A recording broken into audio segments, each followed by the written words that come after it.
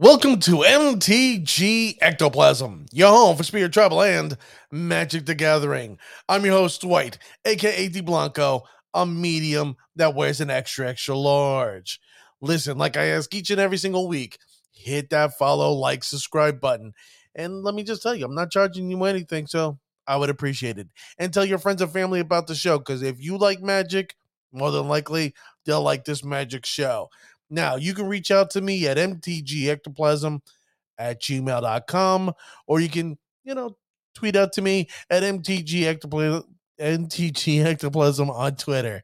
Now, before we start the show, this episode is being sponsored by our friends at Greg's Games. That's right, Greg's Games, 2103 White Horse, Mercerville Road, Hamilton, New Jersey, 8619. That's right, Greg's Games, 2103 White Horse, Mercerville Road, Hamilton, New Jersey, 8619. Now, you can reach out to them if you're on the Philly.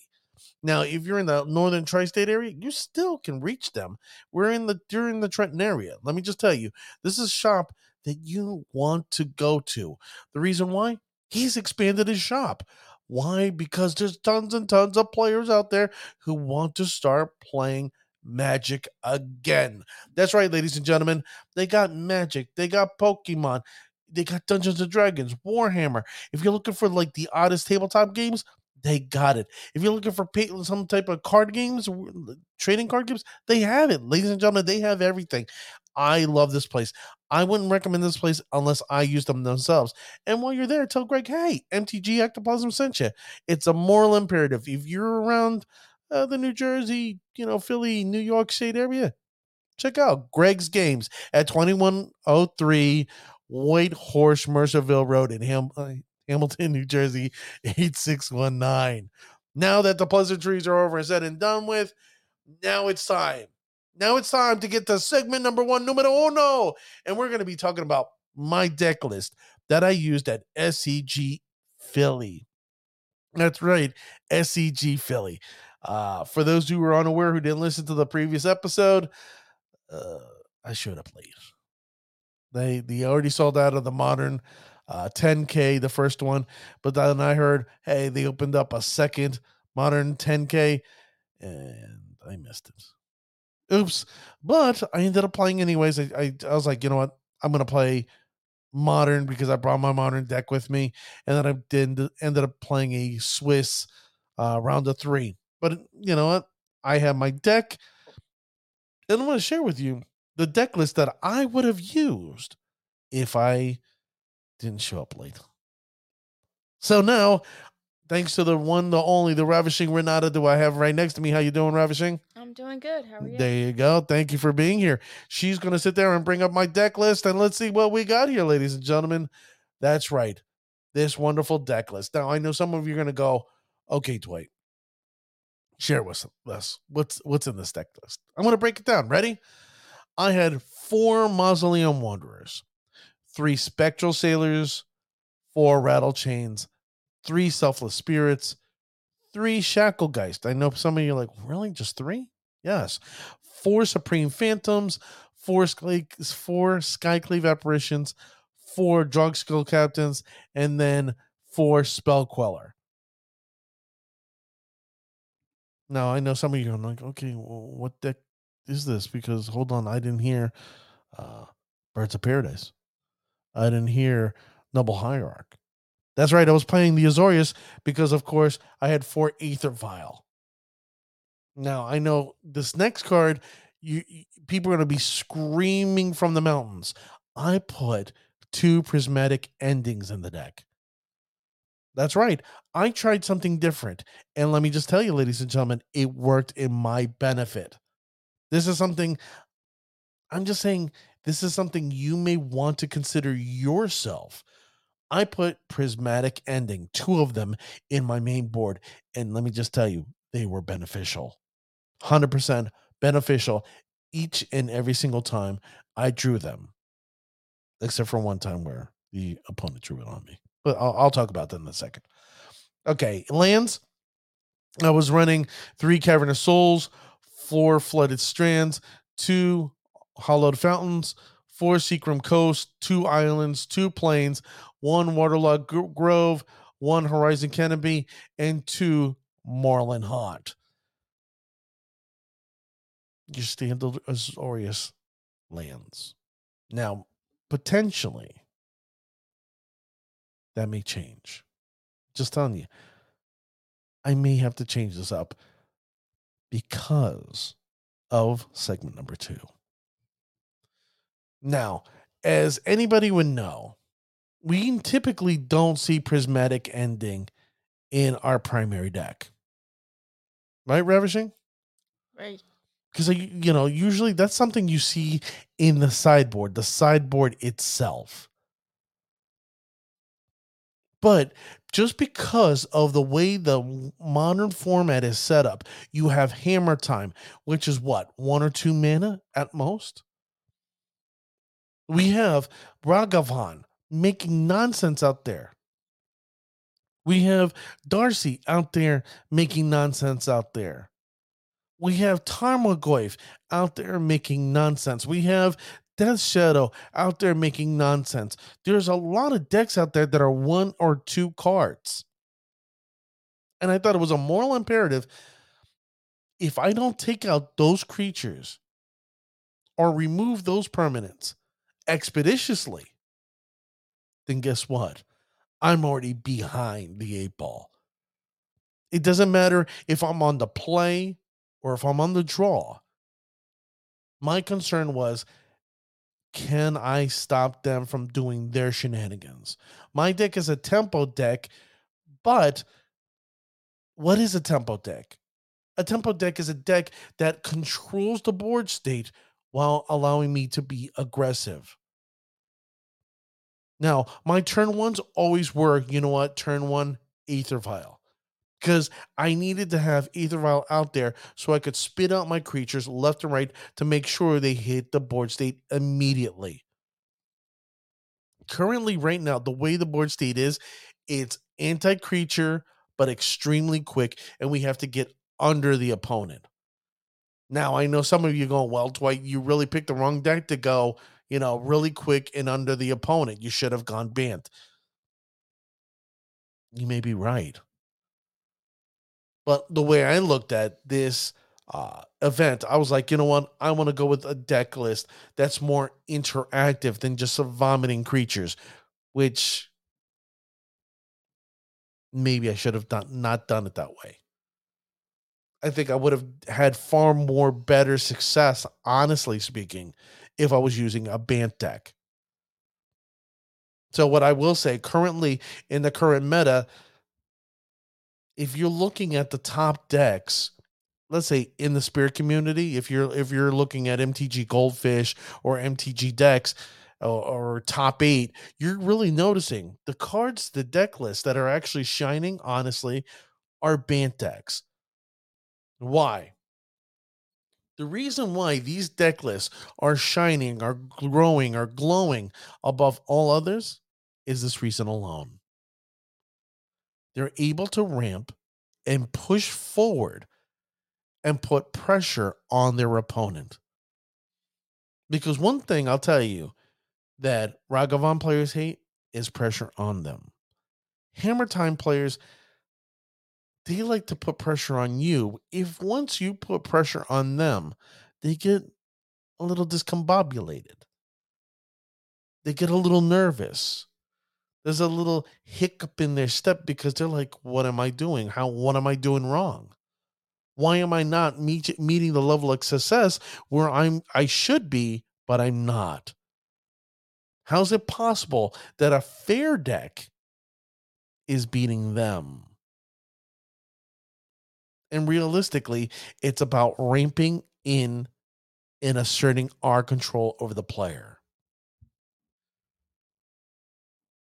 Now, I realize in my infinite wisdom that I was trying to swim, against the currents. I was swimming against the riptide, or I'm swimming against the riptide because I thought in my infinite wisdom, hey, interact. interactivity with my opponent at this stage would allow me access to victory. Why? Because I'm looking at Burn and no, Burn is a great matchup for us. We can beat the hell out of Burn. Murktide, I believe we have the success. We can beat Murktide. There's many decks out there that I just believe that if we sit there and challenge them, we could beat them without a thought. But there's other decks out there. The one that beat me handily was Jund. That's one deck that I really did prepare for. It was one that I tactically knew the cards that I was going to sit there and use my sideboard on. But unfortunately, each and every single time, this opponent did everything in his power to screw me over. And hands down, I think it's my half where the two times I was mana screwed. The two times I was literally mana screwed. And then when I had an opportunity to slightly get ahead with an Aether Vial, he Ragavoned me. Exiled the top card from my library, and the card that I needed to use against him, he used against me. Was Prismatic Ending. He used my own Prismatic Ending against me, which would have been useful because that turn, he ended up playing Tarmogoyf. I couldn't keep a creature on my board state because Tarmogoyf was already large enough. And because Tarmogoyf is 2 mana and I'm running a white blue, of course I could wipe the board with Tarmogoyf and not have an inkling or worry to deal with Jund.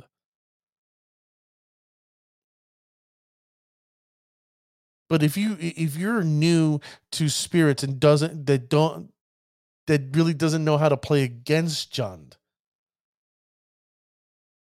Right now, the way Jund is set up, Jund is going to win almost every single time. I think Jund actually won the last Modern Challenge this past weekend. I believe on Saturday. And why is that? Because they can look at your hand, they can destroy your creatures. They have cheap creatures to left and right, and they have this one evil, sinister son of a bitch. And I hate to say it that way, but Wrenn and 6. Wrenn and 6 is literally the bane of our deck. I thought there were other cards.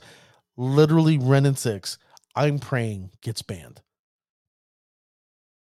And it seems like, more than likely, my thought process of it getting banned became a lot brighter thanks to Neon Dynasty. But my deck list, let's look at my regular deck list. If you look, it's the standard. It came in handy. My 1 mana creatures, my Mausoleum Wanderers and Spectral Sailors, came out beautifully. My opponents did not have an answer, could not answer the fact that, if they try to attack me or cast a spell, I had answers.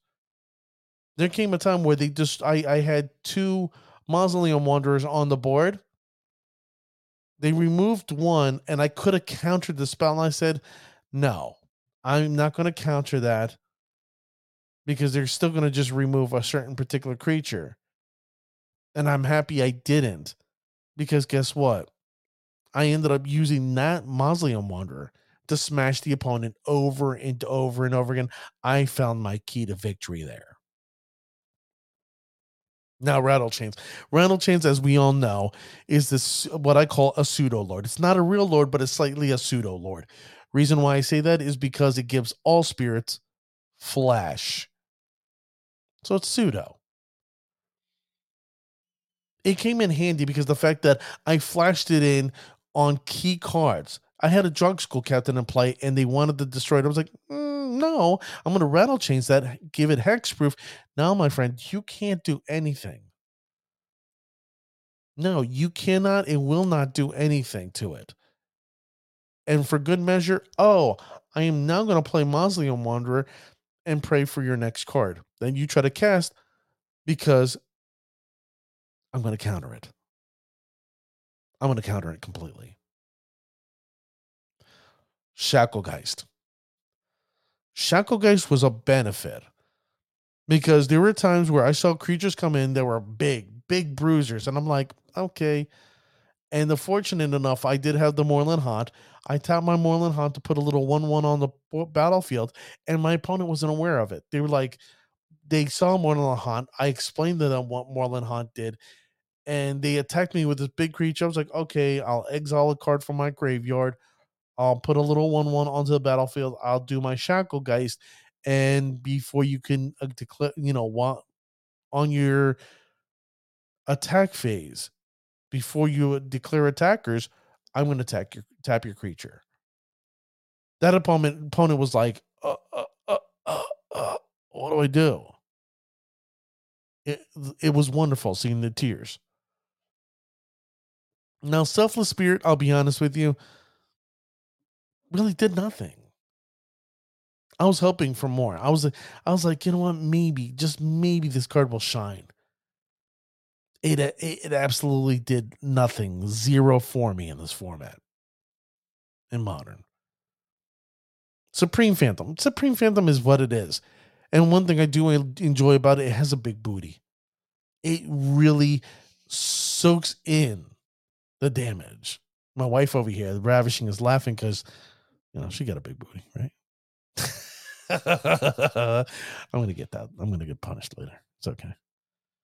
No chocolate milk from me tonight. No. But back to Supreme Phantom. It's got a big booty. It can absorb damage. So, I can protect, I can tap an opponent's creature when attacking me. And I can take a little, little tiny 1/2, maybe a 1/1, a 2/2, and I have no fear, no worry. Skyclave. Holy cow. Skyclave Apparition was wonderful. Wonderful. Let me just tell you. Ragavan bid it each and every single time when Skyclave Apparition. Ragavan, let me just tell you, I had Ragavan's number with Prismatic Ending and Skyclave Apparition. Ragavan had that silly little monkey. I was spanking that monkey, and I was spanking him well. And then obviously Drug School Captain, it is what it is, and Spell Queller. Honestly, in my games, Spell Queller only came out maybe once. And unfortunately, I wish I would have seen it more. Now, the one card, like I keep on saying, Prismatic Ending is something that you don't normally see in the main deck. I think personally, I may end up going 3 in this deck. I really personally feel we've come to a time where it's like, you know what? It's either protect creatures or remove permanents that really affect us on our opponent's side. If I'm going to stick with an Azorius build, guess what? Some 3 Selfless Spirit ain't cutting it. I'm going to probably remove the Selfless Spirit and go with something else and go 3 Prismatic Ending, or I just might end up doing Thalia, and I just might bring back Thalia into my deck to see what I can do, and that might come in handy in segment number 2. Now, land wise, let me just tell you, the Cavern of Souls I only saw once. The Flooded Strand, the Hollowed Fountain came in well. The Seacrum Coast, I ended up getting maybe 1 on turn 4 or 5, and I was really disappointed with it. I was like, wow, I wish I had a different card. I wish I had a different land. Now, the plains and the islands were okay. The waterlogged groves and the Horizon Canopy were delicious. Because there was a point where in the game that I was like, you know what? I personally need the card draw. And it came in beneficial. But unfortunately, I may end up having to change these lands. Now, unfortunately, I did not display my sideboard. That's all right. My sideboard, the only key cards that really came in handy in my sideboard, honestly, were Rest in Peace and the Remorseful Cleric. That's it. The rest of my sideboard was meh. It didn't. The certain matchups I didn't get. Certain cards that I was looking for never came up.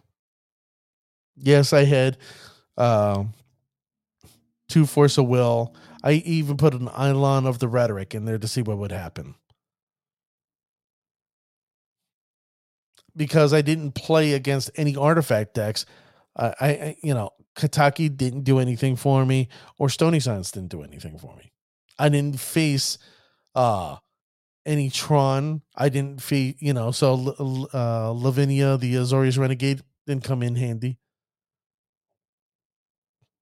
So realistically, my sideboard was just there. The only time, honestly, my sideboard came in handy was the Forge Tender. Barnon, I think it's Barnington, something Forge Tender. They're the 1 mana white, 1/1 white Kithkin clerics that have protection from red, and if you sacrifice them, it protects you from a red source that deals you damage. Let me just tell you, those came in handy. Came in handy left and right. I'm at the point where I'm just praying Wizards give me a spirit that has protection from white and black. If I could get that, holy crap, our deck would turn around instantaneously. Maybe that's something that we should, as a spirit community, voice our opinion. We need, they want to give us protection, they want to give protection here, protection over there. Give us some of this protection. We'll take some protection from white and black. Give us a white card that sits there and allows us to phase out an opponent's creature. Besides, cemetery uh, adversary. But I had a great time with my deck. I think it was beneficial. I did learn. And one thing I learned, Azorius is not where it's at right now. If you're going to actually compete and really play, ladies and gentlemen, I'm going to tell you Bant. Bant is the way to go. Now, that's the end of segment number 2. And now I got an announcement. That's right, ladies and gentlemen. I love making these announcements. Thank you, thank you, thank you, thank you, thank you. I have to say it that way to the Ravishing Renata. She allowed me to sit there and start purchasing some cards and some gameplay for MTGO. That's right, ladies and gentlemen. I started playing MTGO. I got my mono blue snow build in Pioneer. I got my my Azorius spirit deck in Pioneer. And I'm only 2 cards away, because these cards are a little pricey, from getting my Azorius modern deck. Now I know you're going, Dwight, didn't you just say no Azorius go Bant? Well, I'm going to start here and then I'm going to grow. Rome wasn't built in a day, so I will be building so I can get to the Bant and play Bant. But I'm making you aware that yes, ladies and gentlemen, I'm buying in.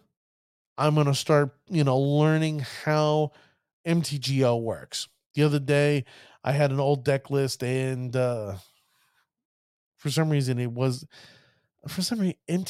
is not really user friendly.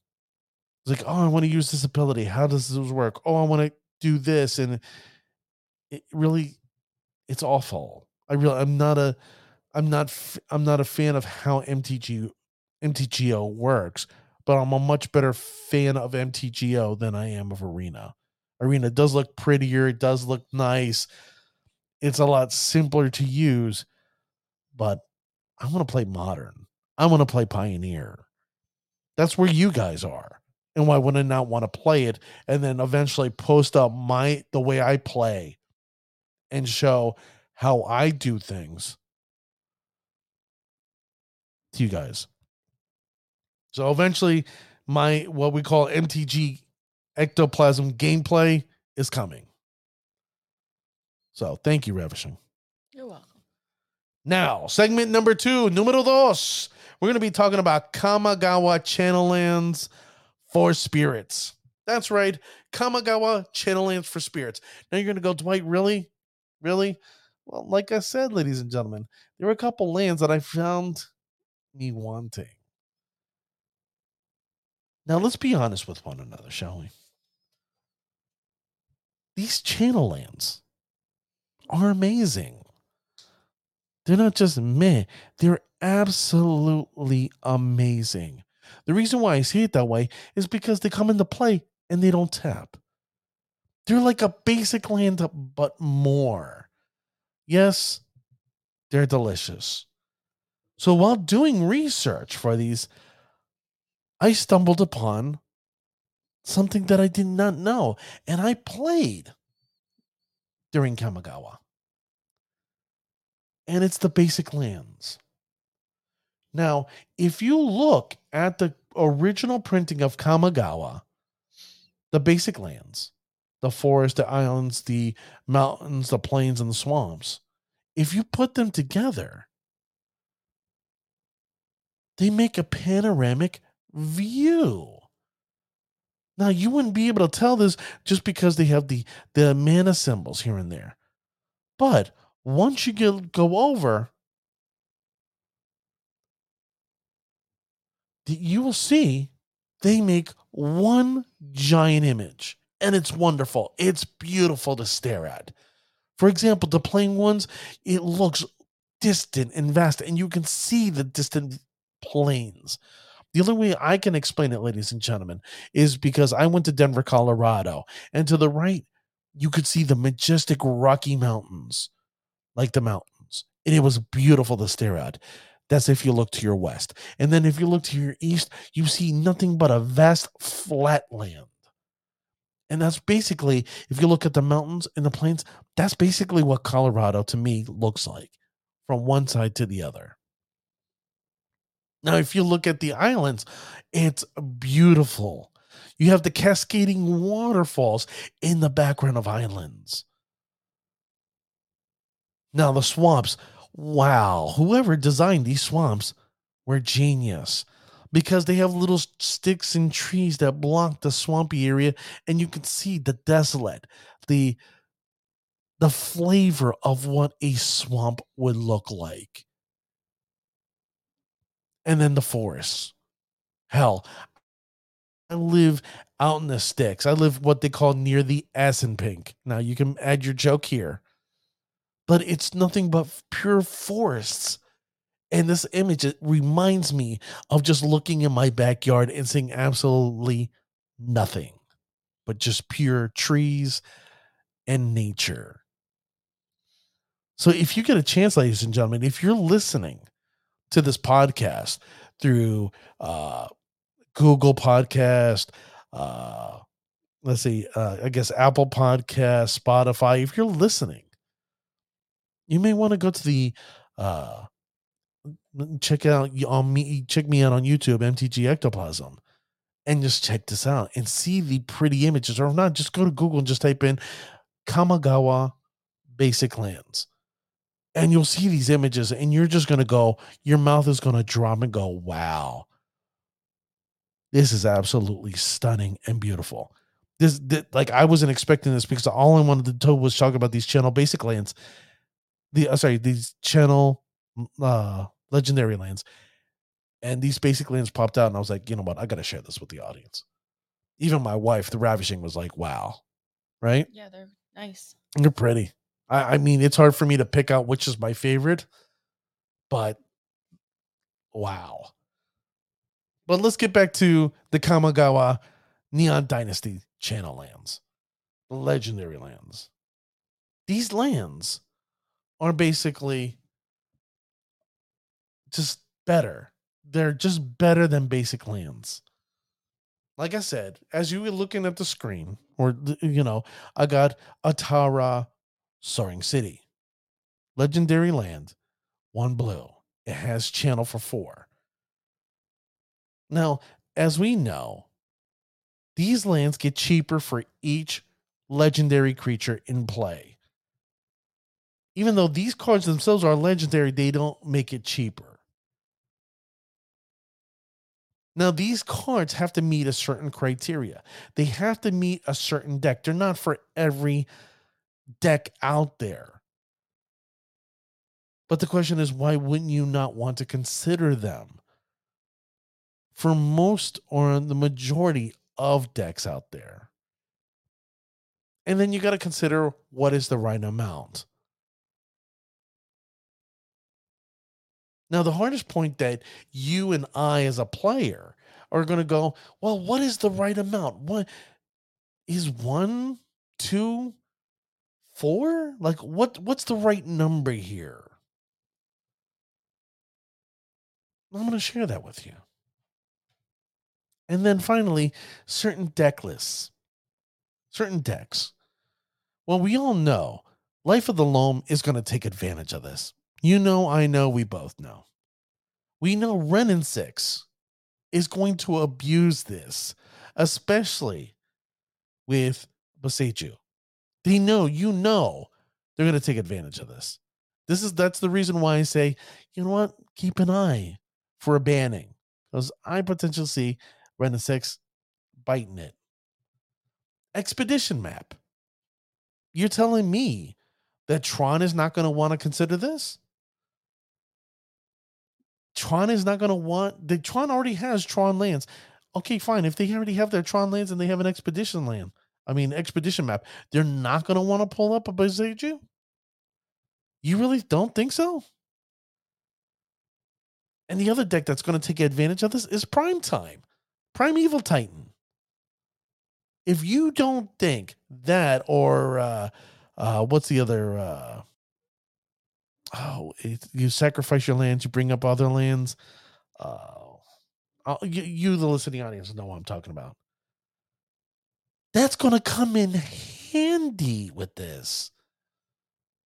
It's going to be disgusting with these lands. And I'm telling you now, as a Spirit player, these lands may be exactly what we may need. Unfortunately, we only got 3 colors. We got the blue one, which is the Otawara Soaring City. And then we have a Jaiju, the Seat of the Empire. And then finally, the Boseiju who endures. So let's talk about Otawara, the Soaring City first. This card allows us to bounce what? It allows us to return a target artifact, a creature, enchantment, or a planeswalker back to their owner's hand, but you got to pay 4 mana.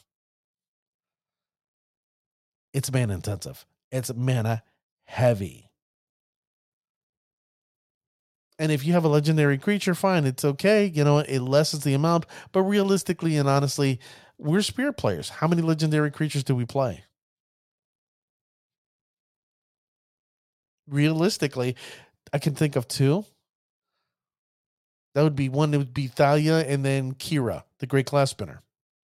But realistically, how many times do we actually play them in our decks?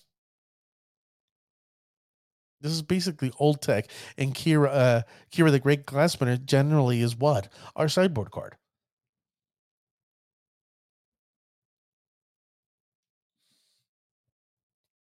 This card is great for control decks. This is amazing for control decks. This should be great and amazing for tempo decks or fear decks. Unfortunately, as much as I like this card, I'm going to be honest, this is more of a Merfolk card.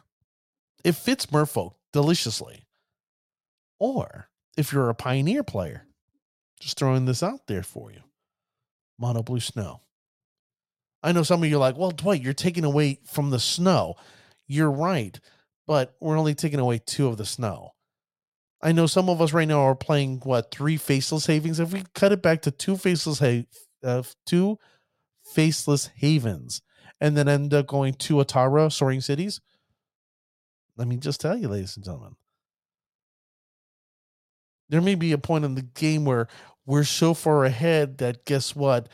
They may have a flying creature. Fine, I'll bounce it back so I can deal with, coming in and beating you. Or if there's a large creature that they have on their board state, we can bounce it back, take advantage.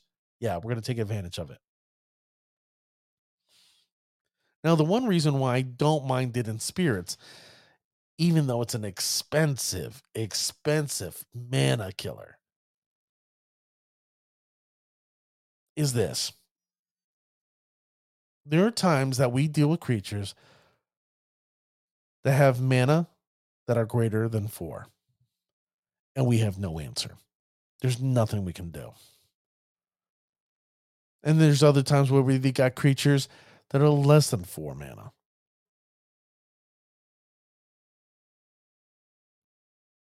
What we can do is try to find a way to bounce it back and then counter.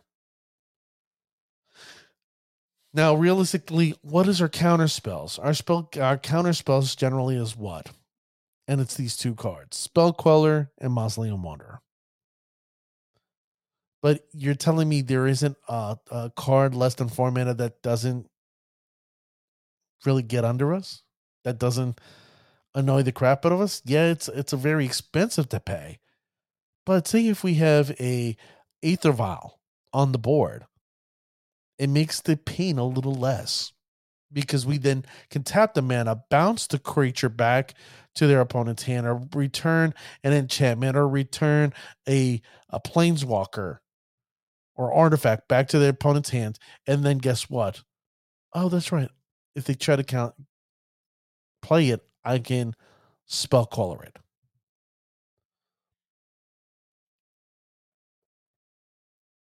This makes me think of cards like what? Wrenn and 6. This makes me think of Ensnaring Bridge. There's many cards out there that make me think how great this card would be. Now, let me just ask you. Let me bring up that image again. I want to ask you, if you look at the card, and let me reread it to you. Channel, 3 generic, 1 blue.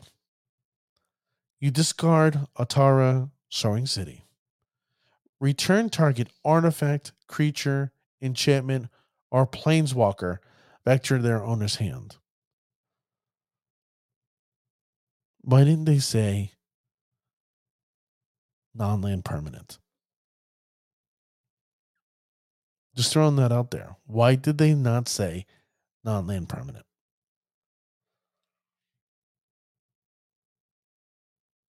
What is it about that non-land permanence they had an issue with? If you know, do me a favor, email me, mtgectoplasm@gmail.com, and you let me know what your thought process is. Now, the next card is a Jonjo, Seed of the Empire. I love this card. This is a card that I have been taking my shoe off and banging my table for. I love this card. I think it's a moral imperative. This card fits perfectly in control decks once again and tempo decks. Tempo decks like spirits. Why do I say this, ladies and gentlemen? Yeah, it's 3 mana.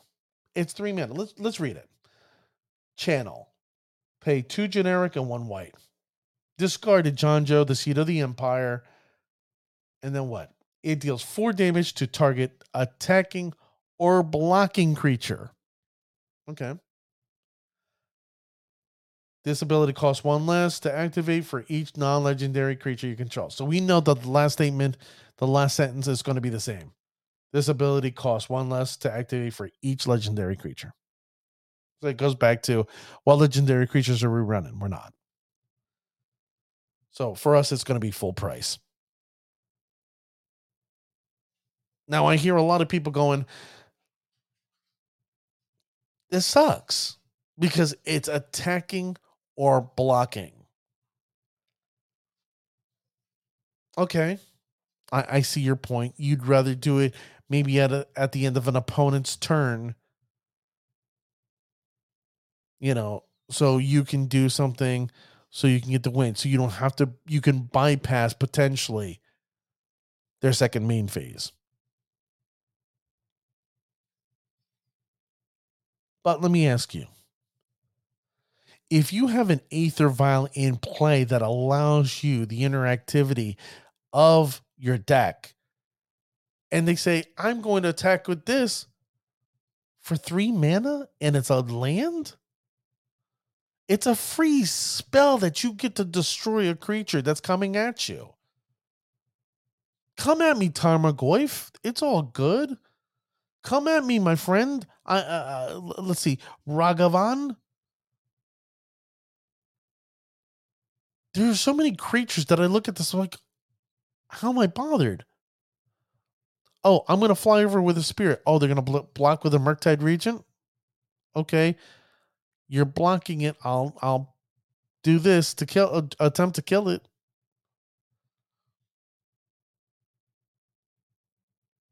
Or you're attacking me with that creature. I'm gonna attempt to kill it. How's this a bad card for us in spirits? I think this is a sleeper card. I think people are unaware of the true power behind this card. And the fact that people will not be expecting it only when they attack, it's going to put a hesitation on them. You do it the first time. Doesn't matter if it's game 1 or game 2, they're going to be like, "Oh, how many of these cards do they have?" Just throwing it out there. I love this card. I especially love this art. Me personally, ladies and gentlemen, I'm going to be running 2. I really love this card, and I do believe that this card is going to help spirits in the long term. Now comes the one, the only, the one that I'm going to say that people have been screaming from the rooftops. It is so far the most powerful and the best legendary channel land there is. It's hard for me to besmirch it. It really is. I like the card. I love, but why does green keep on getting the best? And it's Boseiju Who Endures. Boseiju Who Endures. This fits every and any green deck available. This made Jund better. This made what else? It made Tron better. You name a green deck. Hell, Bant Spirits got better with this. You're telling me you wouldn't want to run this in Bant Spirits? You're not going to run a minimum of 2 in Bant? This here wipes out a non-basic land on their turn. You know what? Let me read it for the listening audience who aren't aware of this card. It taps for green, like the other ones. They tap one tap. Let's see. Atara taps for blue, and it doesn't come into play tapped. Janjo, the Seat of the Empire, comes into play non-tapped, and it taps for white. Boseiju Who Endures comes into play non-tapped, and it taps for green. It's a legendary land. It has channel. The channel cost is stupid, ridiculous. It's a generic and 1 green. That's right, a generic and 1 green. When you discard Boseiju Who Endures, destroy target artifact, enchantment, or non-basic land. What? This is a card that I have been asking for, that we, the spirit community, could use, because there's a lot of land cards out there back in the day that caused a lot of trouble. And what were they? Tron, number 1. Number 2, when I was screaming for it, was the Valley of the Dead. Oh my God, that card was just, oh, great. You played another zombie and another zombie. Oh my God. I was screaming for this card. The fact that it's a land that's a free spell, this is delicious. Now, the one part upsets me. The reason why I say it that way is because it's not a naturalize. It's not. Naturalize is an instant that allows us to do what? It allows us to destroy an artifact or an enchantment. Yes, this allows us to destroy an artifact enchantment, but let me read you the next part, next sentence. That player may search the library for a land card with a basic land type and put it on the battlefield and then shuffle their library. So, if you destroy an artifact or an enchantment or a non-basic, you're already fetching for a basic land. Ugh. So if you're going for an artifact or a artifact or an enchantment, you just gave them land. You made them benefit with land. You gave them a slight ramp. Now, if it's a bad non-basic land, fine. It's even Steven, but maybe better off because you don't have to deal with that crazy non-basic land. But where does this benefit us? Where does this benefit right now? And can we be honest with one another? Artifacts are all over the place. Enchantments. Let me just tell you, the one card that Beseiju has its number now. I was thinking to myself, what are we gonna do? There's nothing we can do about this card. I understand why they didn't ban it, and that's Urza Saga. I didn't understand why they didn't ban it. Here's your answer why. Beseiju, who endures, is the number one reason why they're not banning it. Because they know everybody and their mother wants to get their hands on this card. The image that I'm showing you right now on YouTube, this card is going for a minimum of $75 right now on eBay. A minimum of 75. Non-basic, just a regular howdy doody lands, $25 a piece. Because that's how powerful, that's how great this card is. It's an amazing, disgusting card.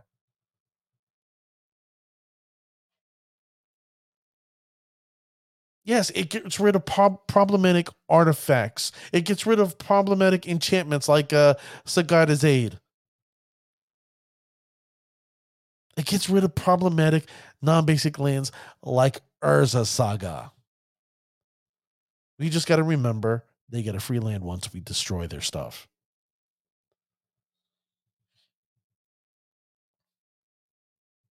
Now, great cards we get to help destroy.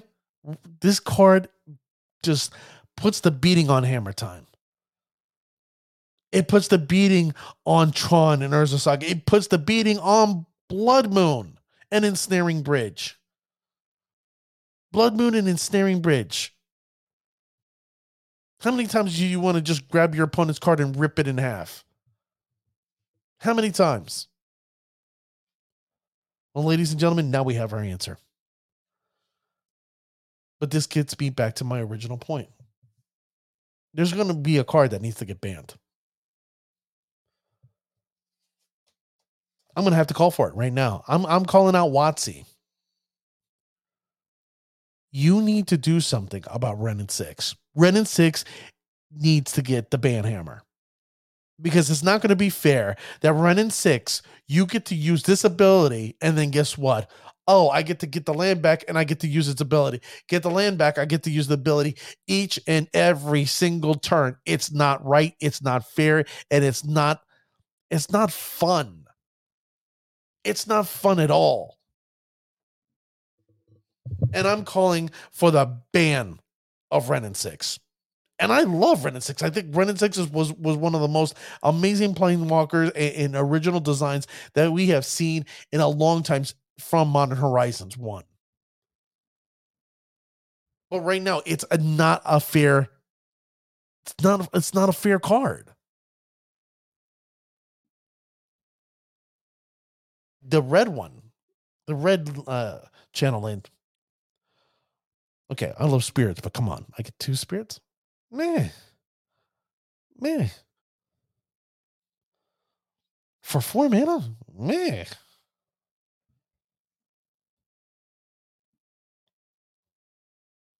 So you tell me, ladies and gentlemen, what is your thoughts?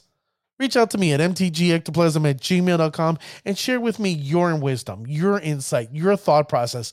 Am I wrong in thinking that, you know what, that these Kamigawa lands are not amazing? I think they're stellar. I think they're great. Let me know. Is Atara exactly what I think it is? Am I overdoing a Jonjo, the Seed of the Empire? I'm going stupid about this card. I think it's the second best land from this set, next to Boseiju. Now, this is my thought, and I'm going to be honest with you. Right now, Atara, Soaring City, I'm not going to play the tryout, I'll probably put 2, but realistically, knowing my gameplay or gameplay out there, not going to make it. Not going to make it at all. In a Azorius build, I really think a Jonjo, the Seed of the Empire, it's going to be a 2 of. I really do. I really think it's going to be a 2 of, and I think it's moral imperative now that we start putting Prismatic Ending in the main instead of the side. And then Boseiju, who endures. I see it. If you're not running it in Bant, you're already behind the 8 ball. This has answers. This gives you answers. Here, I'll repeat them again. Ready? Here's your answers. Hammer Time. It answers almost every single card in Hammer Time. It answers Urza's Saga. It answers Tron. It answers Blood Moon. It answers Ensnaring Bridge. Hell, what like Amulet of Vigor? It's got its answer there too, my friends. If you're not running that in Bant, I can't help you. I know Dr. Queller, in his infinite wisdom, is going to prove me 100% wrong, but I'm going to do it. These cards are way too powerful for us to let them sit on the sideline and not take advantage of. Everybody and their mother right now is using Urza Saga. Hell, Nikachu, the Merfolk Master, is now running Urza Saga in his deck. It made me think, it made me inquire, should spirits run it? Is it in our interest to run Urza Saga? No, it's not.